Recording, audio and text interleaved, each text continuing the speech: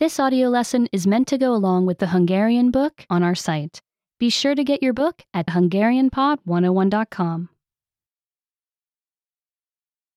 Gyors és lassú. Fast and slow. A gepárd egy nagyon gyors állat. A cheetah is a very fast animal. A teknős egy nagyon lassú állat.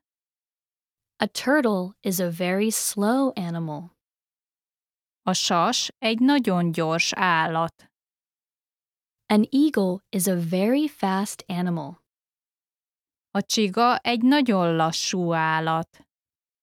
A snail is a very slow animal. A struc egy nagyon gyors állat. An ostrich is a very fast animal. A csikóhal egy nagyon lassú állat. A seahorse is a very slow animal.